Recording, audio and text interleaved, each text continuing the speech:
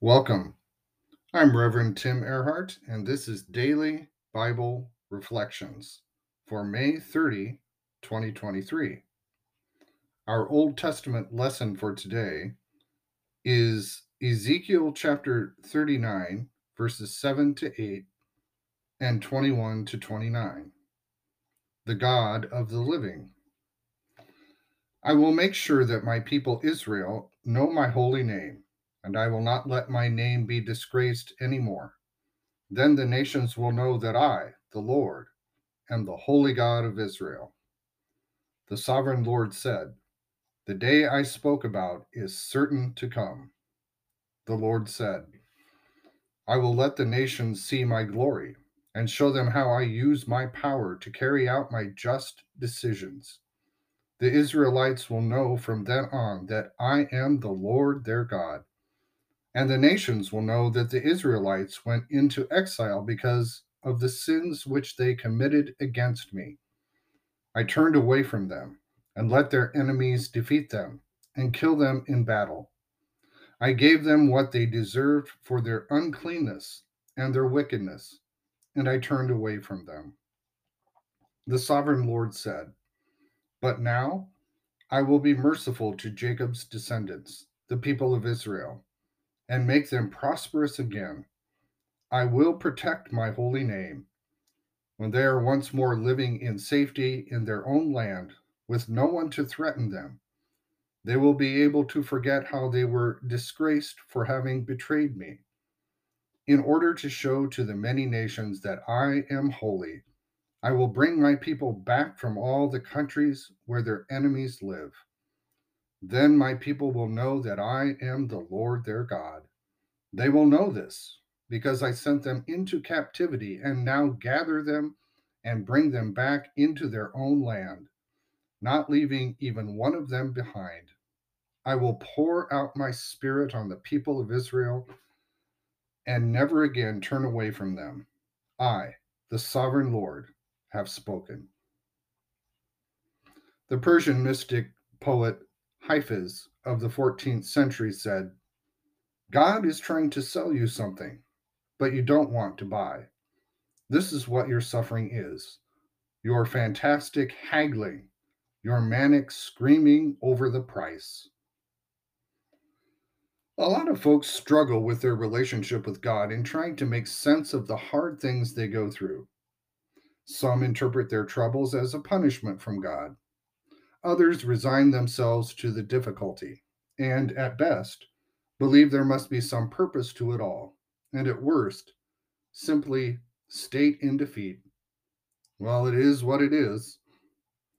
God most certainly does allow some awful things to happen. Although the Lord is not the author of evil, God providentially bends all circumstances for the divine glory and for our benefit. We may still cry out and insist, "But why must God do it this way? Isn't there another path than the one I'm on?" It's not bad to ask those questions. After all, the Lord Jesus himself cried out, "My Father, if it is possible, may this cup of suffering be taken from me, yet not as I will, but as you will." And he also said, my God, why have you forsaken me?" In many ways, life is about detaching from all that hinders us from attaching to God. If we are mindful of this project, it's likely we will realize a fulfilling connection with the divine. If, however, we lose sight of this and become unaware of the vital relationship between God and humanity, then the Lord loves us enough to work on bringing us back into healthy relations. It takes a lifetime of practice to let go and die to self. And God will use every circumstance, both good and bad, to help us do that. The Lord is glorified and shown forth as holy when we detach from all that is unhealthy and attach to everything that is just, right, and good. God's own Holy Spirit is the very person we need to guide us through each situation of our lives. Typically, it is we ourselves who need to change and not necessarily our circumstances. Yet we too often fear change.